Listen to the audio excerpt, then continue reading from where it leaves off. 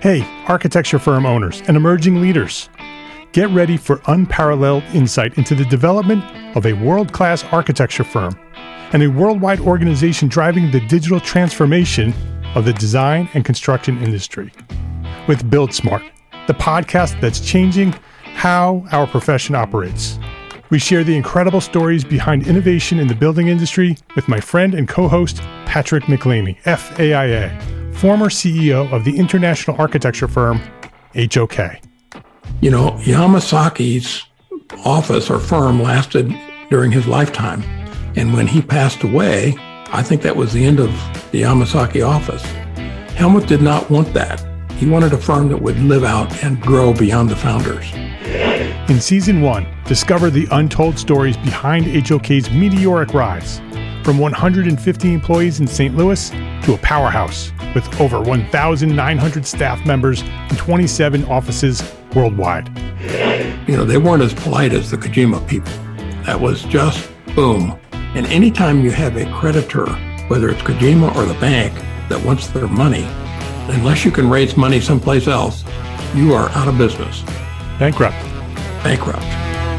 And hold on tight for Season 2, where Patrick takes us on a new adventure as chairman of Building Smart International, shaping the future of digital transformation in the design, construction, and operation of built assets. Ian Howell, Ken Harold, and I, Ken was my technical representative from HOK. The three of us took a tour of Europe of 5 cities in 5 days. Very busy time. Simply follow the link in the show notes to subscribe to Build Smart now and uncover lessons that will transform you and your architecture firm.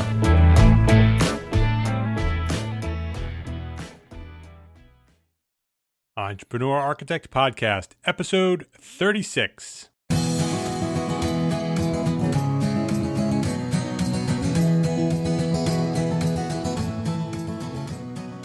Welcome back to the Entrepreneur Architect Podcast. My name is Mark R. LePage, and this is the podcast dedicated to a successful life as a small firm architect. My goal is to inspire you to build a better business so that you may pursue your purpose with passion and live the life of your dreams. Well, that has certainly been one crazy week that I just lived. This past Tuesday, I headed out on a U.S. Airways flight to Chicago for the American Institute of Architects National Convention. I love Chicago. I've been there a couple times in the last few years, and I am just awed by the architecture, filled with amazing architecture, both historic buildings as well as brand new buildings. You know, Chicago is the birthplace of the skyscraper, and with new structures like Aqua, Chicago is most certainly still leading the way in that arena, in my opinion. I was invited by my friend Matt Ostanek. He's the president of the Charette Venture Group and the founder of the Architecture Business Plan competition. He invited me to Chicago to serve as a jurist for the business plan competition, which was held on Wednesday and Thursday. Well, it was held this past year, but the actual presentations by the finalists, as well as the announcement of who the winner was at a reception, that was on Wednesday and Thursday. And so I got a chance to stay at the Hotel Burnham, which is where the finalists from the competition presented their final plans, as well as where the winners were announced. The Hotel Burnham is located in the former Reliance building. It's a structure which every architect reads about in our history books. So when you get to see it, you sort of remember that building and say, oh, that looks familiar. And then you walk in and you realize what it was and where it was. It was designed by Daniel Burnham of Burnham and Root. Remember that name, guys? And Charles B. Atwood, two superstars of the turn of the century who designed skyscrapers. And the Reliance building was one of the early skyscrapers and was the first building of that height to have large plate glass windows, which sort of foreshadowed the glass skins of many of our skyscrapers today. It was fascinating to see how the building was restored, and it was essentially rescued from demolition and adaptively reused as the luxury hotel that it is today. And it was done beautifully, I think. As an architect, it was fun to kind of snoop around and look at all the original details that still remain. The iron work and the terrazzo floors and the mosaic tiles are all still there and restored to new condition. It's really, really exciting to take a look at it. You can see photos of the building at the hotel's website, burnhamhotel.com. I returned home on Saturday evening, as I promised my family I would, to attend the wooden boat show in Mystic Seaport with my wife and my kids. My middle one, Henry, is fascinated by boats. He built his own wooden boat, an 11'6" poor boy skiff, which he's very quick to tell you, 11'6". He was 7 years old when he built that boat, and it was published in Wooden Boat magazine. So we're lucky enough to be invited every year to attend the show, and one of the magazine editors takes some time out to spend the day with us. She's fantastic. Her name is Robin Jettinghoff, and we've become friends. So every year we head up to Mystic Seaport and spend the day with Robin. So that was really exciting. So I came home sort of a day early. The convention ended on Saturday, but many things continued on to Sunday. But I came home and had a great time on Sunday with my family. So today on the Entrepreneur Architect Podcast, I'm going to talk about my week and share my insights on the business plan competition as well as the AIA National Convention. And so it was a fantastic week. So stick with me, and I'm going to tell you all about it from my point of view. Okay, so I'm going to do this in chronological order. I'm going to sort of tell you what I did on Wednesday, and I'll work my way all the way through the week and tell you what I did and what I thought of the things I did. It was a great week. I started out on Wednesday at the Hotel Burnham with the business plan competition. The competition had over 130 entries, which blew away our expectations. Matt expected, maybe 20 or 30 entries, and we received, actually 130 registered entries. We actually got over 50 submissions. So 130 people registered for the competition, and then 50 actually put together the requirements of an executive summary and submitted that. And those 50 plus submissions were what we as the jurists reviewed, a few months ago, and we scored them with a scoring system that we've developed, where Matt developed. And then we had I think it was a Google Hangout. It was a video conference, and we discussed our findings, and we went through each submission, and we picked we picked 6 finalists for, and invited those 6 finalists to prepare fully developed business plans and present them in Chicago. At the time of the convention, so it was all coordinated to be at the same time as the convention, the day before, and 6 finalists did come to present their business plans. All 6 were awesome, really, really good plans, great ideas, very innovative. I was as an entrepreneur architect, I was really excited to see that of even the 50 submissions, how many were really creative, innovative ideas that were thinking outside the box of a traditional architecture firm. Those kind of things get me so pumped up. I love it. I loved being a part of this because I got to see all those ideas. It's one of my passions are, these creative ideas of thinking outside the box and create new ways to do architecture as a business. And the 6 finalists were just that. And Thursday evening was the reception and the awards presentation, which was Thursday was also the first day of the actual AIA convention. So I spent my Thursday mostly dedicated to the business plan competition, both Wednesday and Thursday, and so the winner of the competition, after much difficulty with the jurist, we spent a couple hours going through the the final 6 presentations after they were presented on Wednesday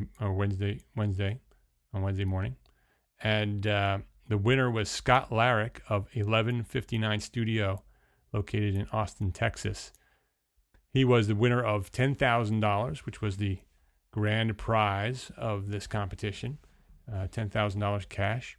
And Scott's mission with 1159 is to meet Austin's skyrocketing demand for affordable housing by specializing in the design and construction of prefabricated sustainable homes, small ones between 500 and 850 square feet, which I loved. I loved that these were tiny little buildings that were really easy to build and could be placed, very simply.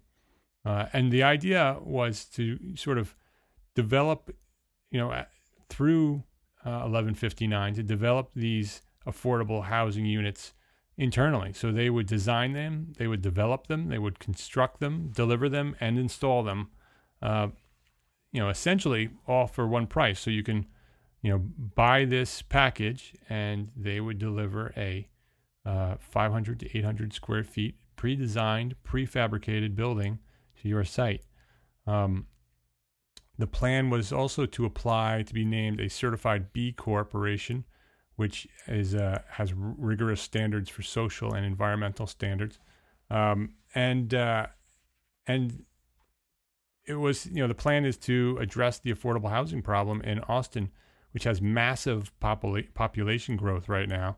And home values are skyrocketing to the point where people who aren't making a lot of money are sort of being moved out of their neighborhoods because they can't afford to live there anymore.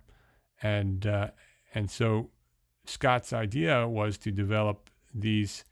There's a part of the code of the Austin Building Code that defines an accessory dwelling unit, and it's a building that's between 500 and 800 square feet, or 500, whatever it is. But it's like under 1,000 square feet, so they're small, and they have very specific rules and regulations. And his intent is to build these prefabricated sustainably, and they would be designed to meet the requirements of Living Building Challenge as well as Net Zero Energy Building Certification. So they'd be sustainable prefabricated little houses, and they would have 2 models: a 500 square foot model, which would be a 1-bedroom, 1-bathroom, and that would cost $75,000 delivered, and another one that was prefabricated, pre-designed, 800 square feet, 2 bedrooms, 1 bath, costing just over $100,000. And so, the idea is that there's thousands of these properties that are eligible to install accessory dwelling units. And Scott's idea is to serve that market and serve the affordable housing problem at the same time. Potentially make a lot of money doing it and making Austin a better place. And so his plan was beautifully prepared. The actual plan was beautiful to look at. The idea, I love the idea. I love the simplicity of the idea. I loved the way that because it was so simple, it could be replicated very easily. Systems could be built around creating these units. And once he was successful in Austin, it would be so easy to take this plan and the systems developed around this plan and drop it in any other city throughout the entire world that has similar accessory dwelling unit codes in their building codes. So I love that. And so it was really exciting. Second place, and first and second place, I could tell you through the deliberation with the jury, first, second, and third place kept bouncing back and forth. We went through it over and over and over again, and every time we talked about it, it was a different top prize. So it was not easy to pick a winner. What we really wanted to do was pick 3 winners, but obviously you can't do that. Somebody's got to win the big prize. I don't think anybody would be happy if we took the $10,000 and split it up. so we didn't do that. The second place was awarded to Catherine Darnstedt of Leighton Design. Catherine, I knew previously. She spoke at the AIAS forum, which I spoke at in December, also in Chicago. I was sort of her opening act. She was the keynote speaker, and I was invited to speak on the same night. And I gave a little presentation about Entrepreneur Architect and my ideas on Entrepreneur Architism. Is that a word? I just created it, Architism. So Catherine was the keynote, and she did a great job. She's a fantastic speaker, presents very, very well. She walks into a room, and the charisma is just beaming from her. She's going to be massively successful. If you don't know who Catherine Darnstedt is yet, you will. Leighton Design is a progressive architecture firm and strategic design consultancy based in Chicago, and their plan is they're working at the intersection of design and community development, and they use design as a tool, and they're committed to creating social and economic and environmental change, having an impact beyond the building. So she's taking architecture as sort of the lead for what she's doing, but she's developing this business. This, I don't even know if you can call it a business. It certainly is a business, but it's so much more than that. To make social change, to go into certain areas of cities and use design as a tool to fix those cities from the inside out. She uses a strategy called Define, Design, Deploy, and that allows them to sort of function as a fully integrated design build firm where she can go in, she can identify problems, she can define the problem, she and her firm, then design solutions to those problems. And then as a design build firm, which is what part of her plan was about, was to evolve into that next step. Right now she's a design architecture firm. They want to take it to the next step and become a construction, have a construction-based element to her services, and they could do the entire thing and do it their way and the way they want to do it. She's already completed work for small urban installations all the way to new construction, community buildings, all the way through neighborhood redevelopment. She's done all of that in about 4 years. She's skyrocketing right now, and I truly believe that Catherine and Leighton Design, they're going to be the firm that the world looks to as a model for this type of firms that are using design for social change. Leighton Design is going to be, if they're not already, the leader that the world looks to do what she's doing. Catherine is a tremendous leader. She's a tremendous presenter, and she's going to be tremendously successful. She was awarded the second place and was awarded $2,500 for that position. And like I said, it was really difficult to pick the top winner between Catherine and Scott. The official business plan competition recommended, or not recommended, the original idea was to have just two winners, a first place winner and a second place winner. And through the jury and through reviewing all of the plans, like I said, all 6 were amazing, but we actually decided to create a third, an honorable mention category, and Matt added an additional $1,000 prize to recognize Seth Anderson for his extremely well-developed business plan for his firm, Ascent Architecture. Their firm is focused on the architecture of healthcare, and his plan was a model for what successful business plans look like. And we wanted to show our appreciation for the work that he did in putting together that plan, because if you see that plan, if you saw the plan that Seth put together, it is like I said, it is a model business plan. It had everything presented well, presented very clearly. All his numbers were there. It was a beautifully presented plan. And so he won an honorable mention and was awarded $1,000. So that was the 2004 Architecture Business Plan Competition. And I've already been told that there will be a 2015 Business Plan Competition. And so this was very, very successful for not only Matt and the competition, but the 50 plus submissions. All of them benefited from this. This was all something that, even if they were not a finalist, putting together a business plan is something that every architect who owns their own business should be doing. And having a competition like this, encouraging and inspiring architects to think about their businesses as businesses and to create plans around them, this is a service that is just wonderful. So 2015, it will happen again. I have not been given the details, but Matt has asked me to sit on the jury again for 2015, and I've accepted to do that. I look forward to being involved in this competition as long as Matt wants me to, because I really am excited about what's happening through this competition. So watch Matt's website. It's called architectbusinessplancompetition.com. I'm sure eventually details for the 2015 plan will go up. We did some sort of post-competition conversation and talked about what could be improved by this, what was great about it, and what could be improved.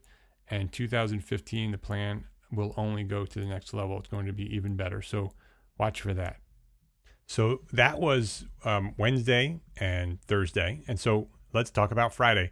I was scheduled on Friday, so Friday and Saturday for me was dedicated to the convention.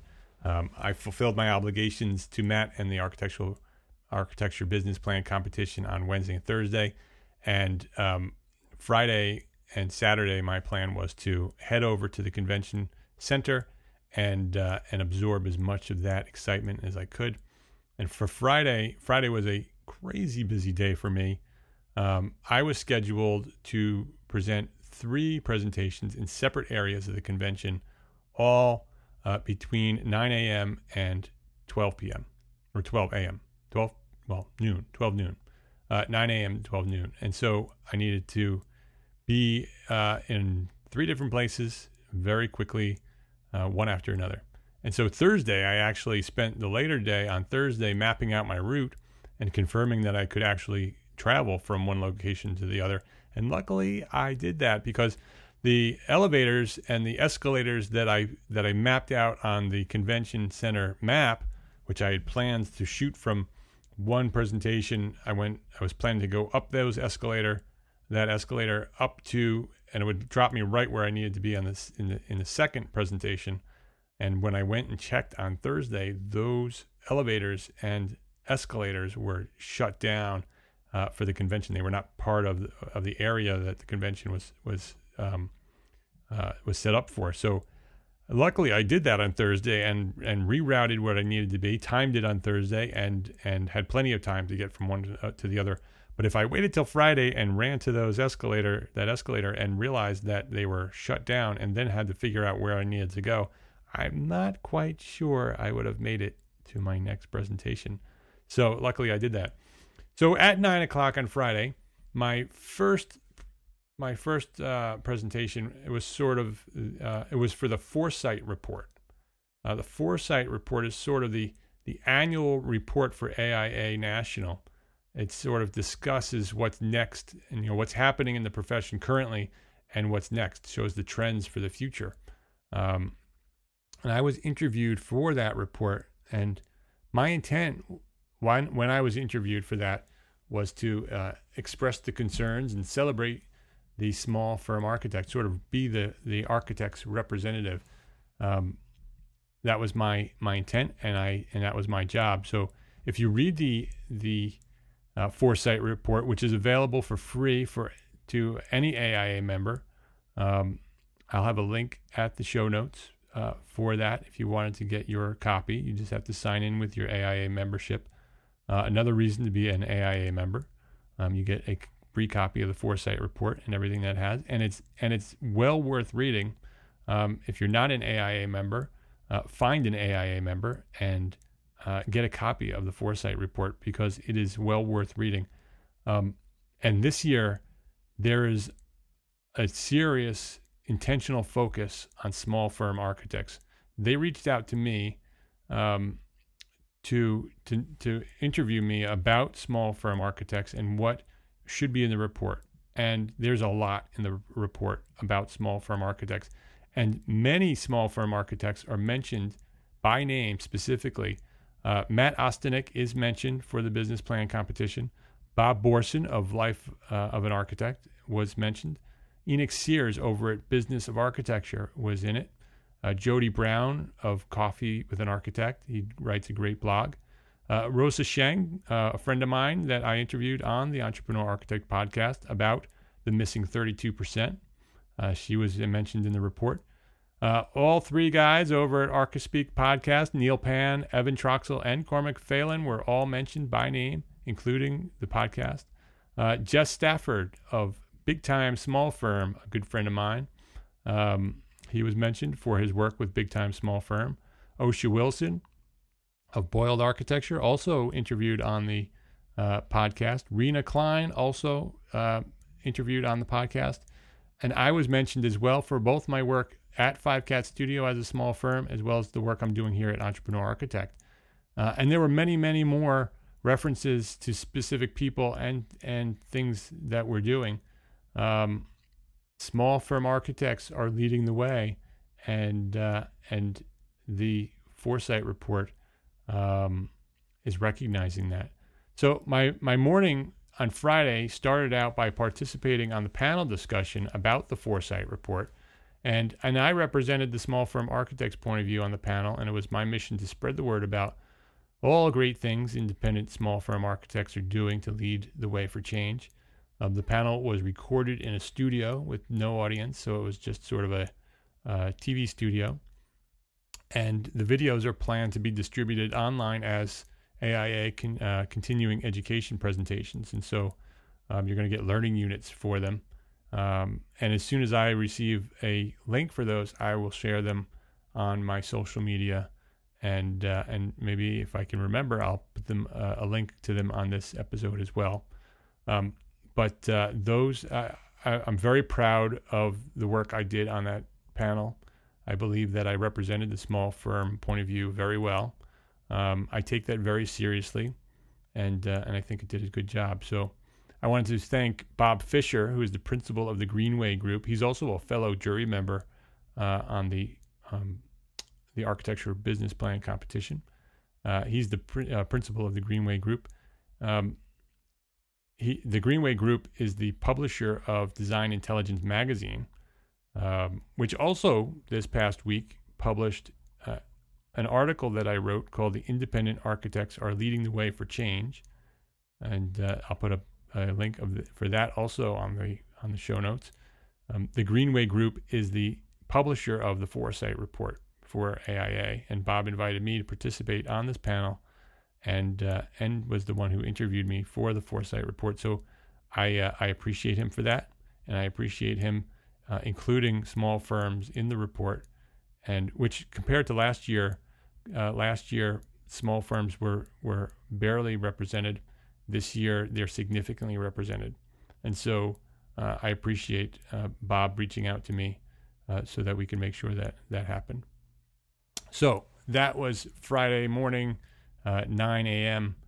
Okay, my next presentation I had to go from that. That was over at 10:30, and I needed to be on the Architect Live stage at 10:45. And so now you can understand why I was a little nervous when that escalator was shut down. But at 10:45, actually a few minutes early, I arrived at the Architect Live stage, and my presentation was called Building a Debt Zero Business. If you're a reader of my blog or a listener to this podcast on a regular basis, my presentation may sound a little bit familiar to you. It's based both on the blog post and the episode that I published about building a debt zero business. And so I presented why small firm architects should be building a debt zero business, and how Anne Marie and I built our own debt zero business. I gave the step-by-step instructions on how we did it. And so the actual podcast for Building a Debt Zero Business can be found at entrearchitect.com/episode 36 if you want to listen to that episode of the podcast, which that presentation was based on. And so that was over around 11 o'clock. So I had a few minutes after that to chat with some of my friends that hung out and watched that. And a few new friends, met a few new friends who had some questions. And so I had that opportunity. And then at 12 noon, I needed to go on the complete opposite end of the expo floor over to the what AIA calls the town hall. It's a place where, sort of a gathering place for anybody, but I think it's intentionally designed for emerging architects to sort of network. It's done very well. The town hall concept started in Denver last year. It was very, very successful last year, and I believe it was successful again this year. They have a tweet up every year where all the architects on Twitter come together at town hall. I was not able to attend that because I had a session, which I'll talk about in a few minutes, so I missed that tweet up, unfortunately, because I really enjoyed that last year. I get to meet a lot of people up, face to face that I communicate with on Twitter. If you want to chat with me on Twitter, I'm on Twitter most all day, in and out while I'm working. You can follow me at EntreArchitect, and it's well worth your time because it's not just me. It's a whole bunch of architects all over the country, actually all over the world, who have become friends, and we all sort of hang out and talk on Twitter and ask questions and support one another. It's a really great thing. So you small firm architects, get your Twitter app loaded on your iPhones and come join us. So what I did over at Town Hall is I presented a session on business planning for small firm architects, and I presented it was called the Simple Business Plan for Small Firm Architects, and I presented my original 2006 business plan for my firm, which you may remember I presented in this podcast, episode 24. I did the same thing. I sort of I didn't present the business plan word for word like I did in the episode. You can actually listen to that episode, and I went through my business plan from 2006 word for word and presented how I did it and why I did it. And so at this session, I sort of highlighted the sections and talked about why each section was important and why I put it in, and talked a little bit about how it evolved into the business plan that I have today. But you know what? Something that I was a little bit disappointed in myself about with the business plan session was that I forgot to ask for questions and answer, Q&A, at the end. So I was a little disappointed that I didn't do that, because I would have loved to answer any questions anyone had about the business plan or about anything else that I'm doing at Entrepreneur Architect. So if anybody who was attending, or if you weren't attending and you have a question, I'd love you to go to this episode's show notes, entrearchitect.com/episode 36, and leave a comment there and ask me a question, and I would love to answer it about business planning or anything else that you might have questions about. And you could do that in any episode, any blog. Would love for you to comment and leave me a question, and do that. You can also, if you want to send me a private question, you can also go to the blog, and up on the top there's a contact button, and you can send me an email through the blog. So that was Friday, and so Saturday. Oh, well, actually, no. So that was Friday. Yes, that was Friday. I have my timeline a little bit mixed up here. So after the sessions that I did, I took a breather, had some lunch, and then I took 2 seminars, which were very, very well done. The first one was the definitive guide to hanging out. The Definitive Guide to Hanging Your Shingle Out for Residential Practice. It's very good. I like taking seminars like that because I present what I know here at Entrepreneur Architect. And I love the business of architecture. And I really like to go to presentations and listen to other architects talk about similar things that I talk about, so I could understand where they're coming from and learn from them, so I could take what I learned from them and present it to you. And James Walbridge of Tecton Architecture was the presenter for that. He's a member of the Custom Residential Architects Network, also known as CRAN, and he did a great job. I believe that James is the future chairman of CRAN. I think this coming up year he's becoming chairman of that committee, and so that's going to be excellent. His presentation was very well done.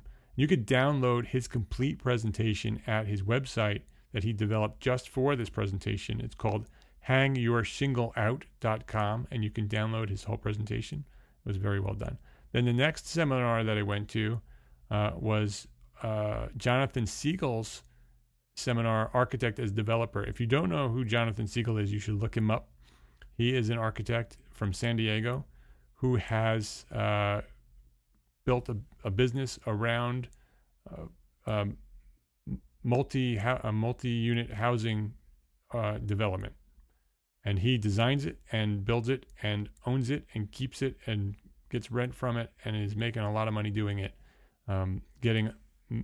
receiving many awards for the quality and the level of the design of these buildings, building them himself, owning them and collecting rent, and really as a model for what architects who are interested in doing this, architects who are interested in developing their own projects and making money doing it.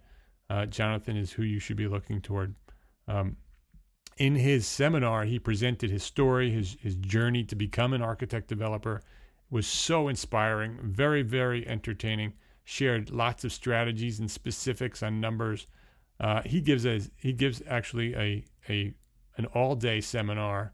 I don't know when it's available. It's been done in the past. I don't know if he has any dates coming up where he goes through step by step how he does what he does. It's very detailed. But even in this presentation, which was an hour long, very well done, very specific, and had a great Q&A session at the end where people asked him questions and he answered them. You can learn more about Jonathan and Architect as a Developer at his website, architectasdeveloper.com. He has an online version of his seminar available as well for purchase, where he gives you all of his paperwork, all his pro formas, everything that it takes to do what he does, he presents in his online seminar. So that was excellent. If you're interested in doing it, and I'm actually going to pursue that as well and look into that, because that is something that Anne Marie and I have planned for our future as 5CAT develops. So that was Friday. Friday night, I think, may be my favorite time of the entire convention. Friday night, I organized a dinner at Lou Malnati's, which is a restaurant in Chicago that serves deep dish Chicago pizza. It was awesome pizza. Had a great time there. And I invited a bunch of my friends that if you are online, you may recognize some of these names. Bob Borson was there, Andrew Hawkins, Laura Teagarden, Chris Garrity, Jess Stafford, Jeff Eccles, Marika McKeel, Tyler Baldwin, and Taylor Schaub are two of my friends from AIAS. They live in Chicago. They were the ones that actually picked Lou Malnati's for me. They're good friends of mine. Enoch Sears was there. Eric Bobrow was there. And Amanda Eden, who's a friend of Bob and is now a friend of all of ours. She was there as well. And actually, Marika brought a friend as well that she met at the big AIA party, and she invited him. I don't remember his name, so I'm very sorry that I don't remember your name. But he was there as well, and we had a great time. Awesome pizza, fantastic conversation. These are true friends. These are people that I met online through Twitter, through blogging, and have become true friends. And I appreciate their support. They've supported me with Entrepreneur Architect. All of these people did, which is why I invited them to come hang out with us. And it was a great night. And also the guys from the ArchiSpeak podcast, we coordinated a call in while we were hanging out eating our deep dish pizza. They called in, recorded a live episode of the ArchiSpeak podcast, which I'll also have a link over at the show notes. It was awesome. That just came out this past Sunday, where they interviewed a bunch of us. We passed the phone around while we were eating our pizza, and we had lots of fun. And it was real time feedback from the convention. It's definitely worth a listen to that ArchiSpeak episode, because not only was it fun that we were sort of all eating dinner and talking and chatting about architecture and fun things that friends do, but we also all gave our insight about the convention, and I think it was pretty valuable information that we talked about. So that was Friday. I ended up Friday. It was very, very, very late by the time I got home. So Saturday morning, my 8 o'clock seminar wasn't going to happen. I slept in and missed my 8 o'clock seminar on Saturday.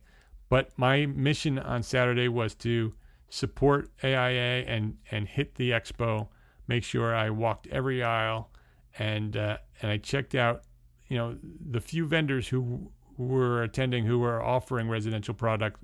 There's a few there. I'd say if there's anything that AIA needs to focus on in Atlanta and future conventions, it is the expo for residential architects. There's just not enough there to attract residential architects to the expo. And I think that mostly has to do with the fact that many residential architects don't show up. And so we need to show up.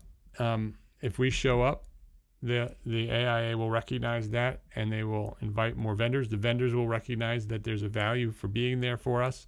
And so I think it's important for us to show up, and I believe that the expo will start being more residential architect friendly. So that was Saturday, and Saturday was basically the last day of the official convention. And I did go to the closing keynote. I missed all of the other keynotes because of the work I was doing elsewhere, but I really wanted to attend the closing event, and it was well worth it. It started out by presenting the 25-year award to Harry Weiss for the Washington, D.C. Metro. Harry Weiss passed away in 1998, but the Washington, D.C. Metro was awarded the 25-year award, and I believe it was Harry's brother and Harry's son were there to receive the award, which was really, really great. So that was exciting. And then the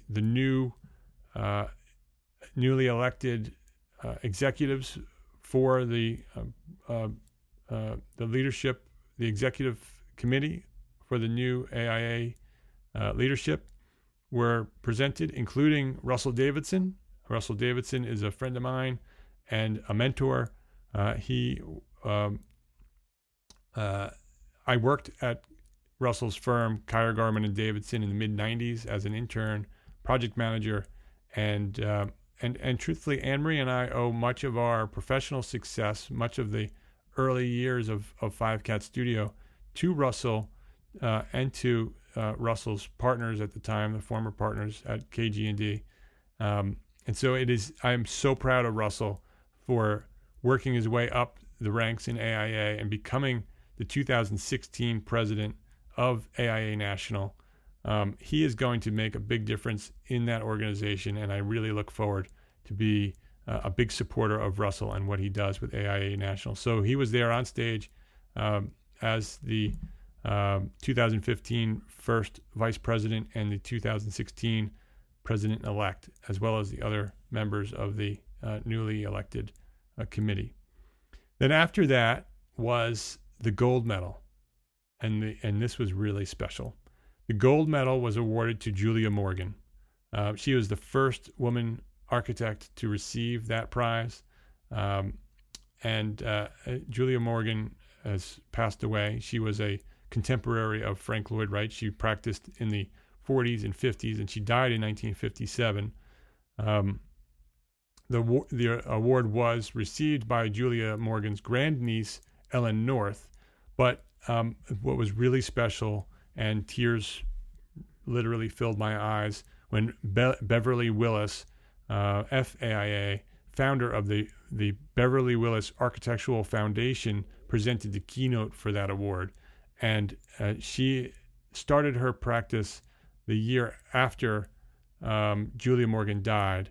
And she spoke of the trials and the triumph of women in architecture with such emotion, and spoke with such honor and respect for the profession. It was awesome. I was so glad to be in attendance to witness her words. She was obviously emotional. It touched me, and I believe it probably touched everybody in that big room. It was a really special moment for that award to be awarded to Julia Morgan, and to hear Beverly Willis present her feelings about the award and about women in architecture. It was really, really special.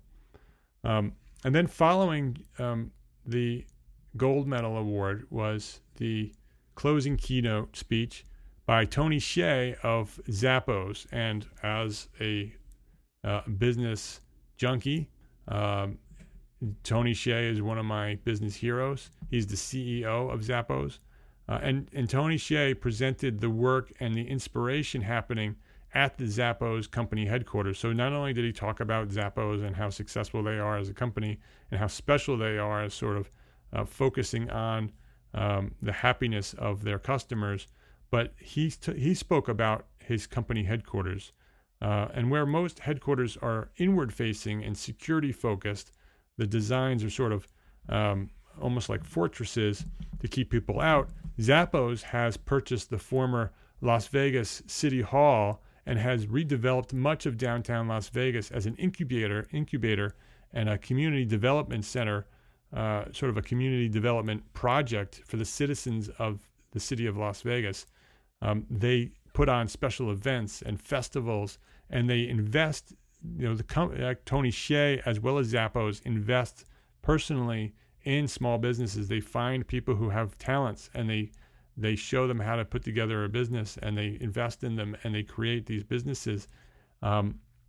He's encouraging spontaneous meetups. He calls them collisions, reinforcing the fabric of the community and building relationships throughout the neighborhood. I love reading about corporate leaders and their stories, and Tony Hsieh's journey is so inspirational. Zappos' slogan and their corporate mission is delivering happiness. And they're not only doing that through their products and exceptional customer service, but through design and architecture and community planning.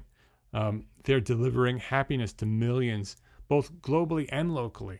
So I encourage you to check out what Tony Hsieh is doing in Las Vegas, what Zappos is doing with Tony Hsieh's leadership, because I'm quite certain that you'll be really inspired to do great things too. When you see what they're doing in Las Vegas. It's really, really, really exciting. And so that was my week. After that, I got on an airplane and headed home, and got home late Saturday night and did the boat show on Sunday. A couple of other things I wanted to talk about before I wrap this up.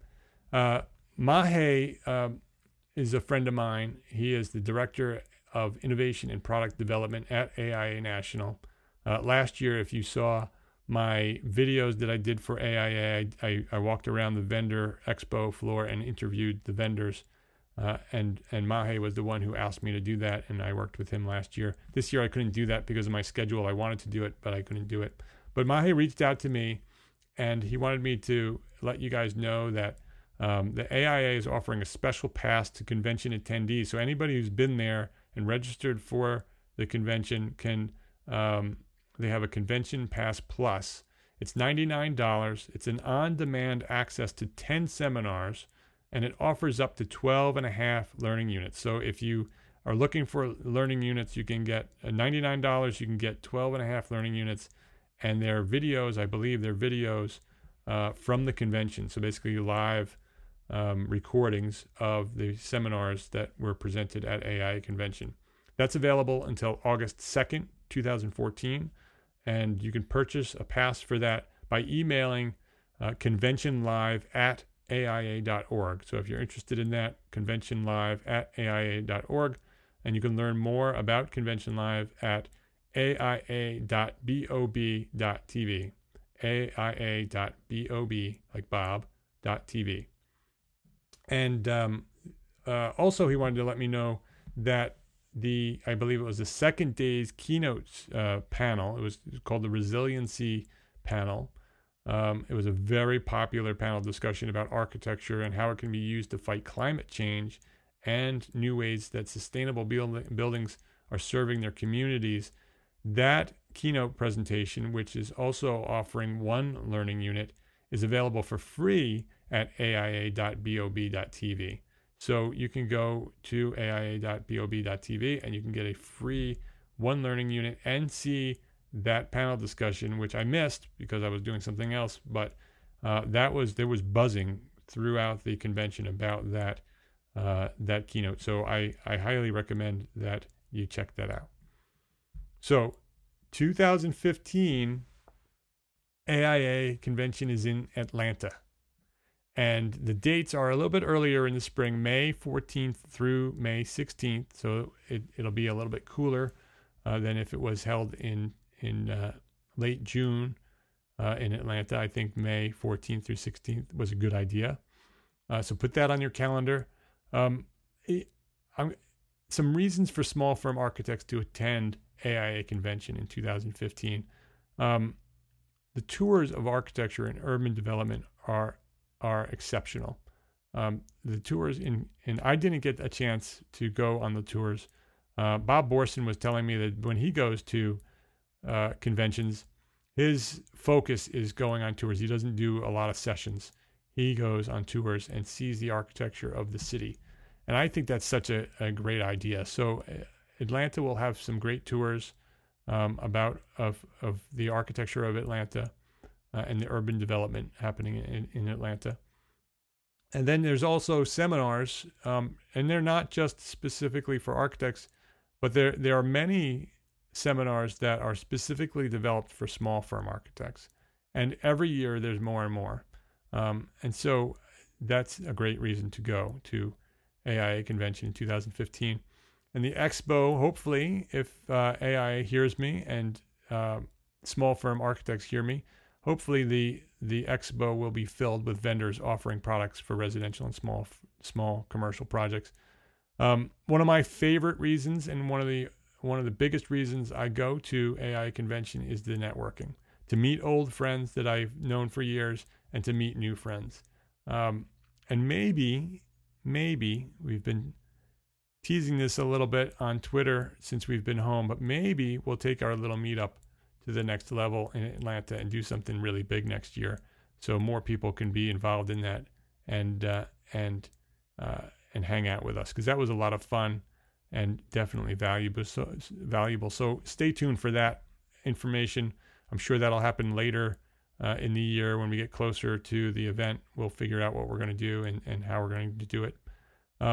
But another reason to go to convention, to go to any of these kind of big events, is to get out of the office and experience new things. So when you get out, you sort of, it's inspirational and the creative juices start flowing and it just makes you feel good about architecture. So I think that's a good reason to get out and go to the convention. And really my biggest reason why you as a small firm architect should attend AIA convention in 2015. Because if we don't stand up and take the lead in this profession, we're going to be ignored. We've been ignored for years, and now's the time to stand up and be noticed. You need to share your knowledge and your expertise. AIA right now is accepting proposals for educational seminars right now. It started July 1st. It ends August 15th. So you got a little bit of a month and a half to put together a proposal for an educational seminar. You think you might not be qualified for that, but I think you are. I think you know something that other people can learn from you. Go out there and share your knowledge. Put together a proposal and submit it to the AIA and be there presenting. Not just be there to absorb it and to consume it, but be there to share what you know. You know a lot, and share your knowledge, because the more you share, the more we're all going to benefit from it. And if you show up, you're going to be heard. And if you want change, if you want change in the profession and you want change in the AIA, we need to become an influential force. We're becoming an influential force. We're beginning to get noticed. And I'll be there doing what I can to continue spreading the word, spreading the mission of Entrepreneur Architect and advocating for the small firm architect. But I can't do it alone. I need your help. I need you to be there and do what you do. I want you to follow examples presented by people like Rosa Shang of The Missing 32%, of Bob Borson of Life of an Architect, Jess Stafford of Big Time Small Firm, Enoch Sears of Business of Architecture, and the guys at ArchiSpeak podcast. Use them as an example. Share what you know. Create a platform to connect and support your fellow architects. Do whatever you are inspired to do and go do it. And I'm going to see you in Atlanta in 2015. I'll be there, and I hope you are too. And I thank you very much for listening to the Entrepreneur Architect podcast and all the support that you've shown toward our mission. Please spread the word. Share a link to this episode. Leave a review at iTunes. You can go to entrearchitect.com/iTunes and you can leave a review there. That helps other architects find the podcast. Tell the friend. Turn around and tell the friend that's sitting to you right there in the next workstation, working on CAD over there. See him over there? The guy over there, or the lady working on the CAD station next to you. Go tap him on the shoulder and say, "Hey, Entrepreneur Architect, entrearchitect.com. You got to check it out." Do whatever you can to help this thing grow, and the entire profession is going to be better for it. My name is Mark R. LePage, and I am the founder of Entrepreneur Architect. And I thank you very much for listening.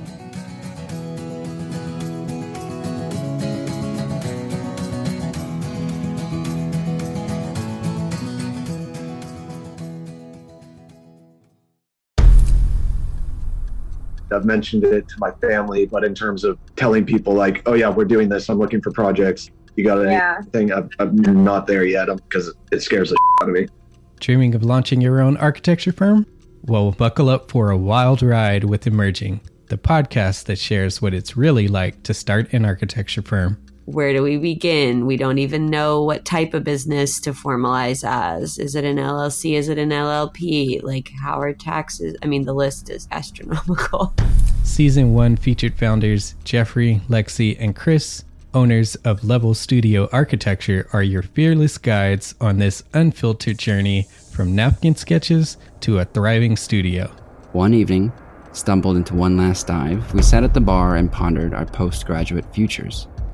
Amidst the conversation, a napkin became the canvas for our aspirations, sketching plans and milestones, sealing our heartfelt commitment and shared dreams.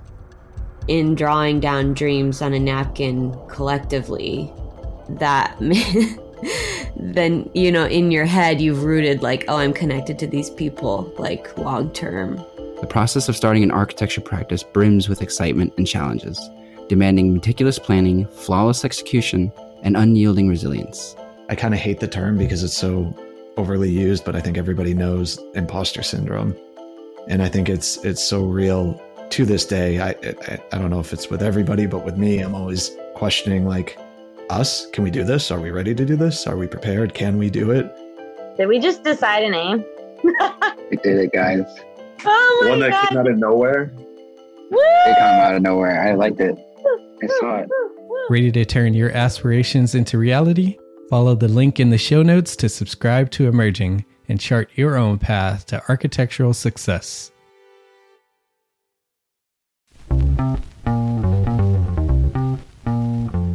calling all small firm architects. It's time to tap into your full potential with EntreArchitect's Context and Clarity, where inspiration meets innovation.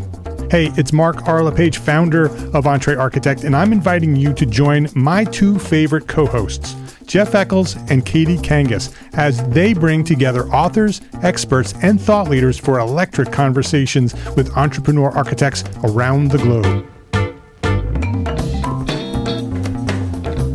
It's not just a podcast, it's a community where dreams meet action. There's a simple equation there.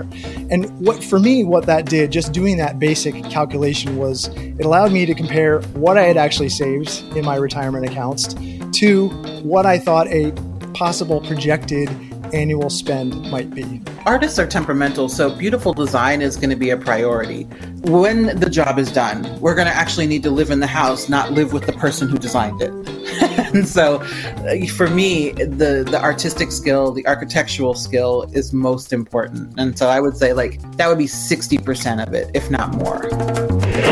Gain insights to build a successful practice. Subscribe, engage, and let's redefine your future together. Join the Context and Clarity community, where every conversation adds to your blueprint for success.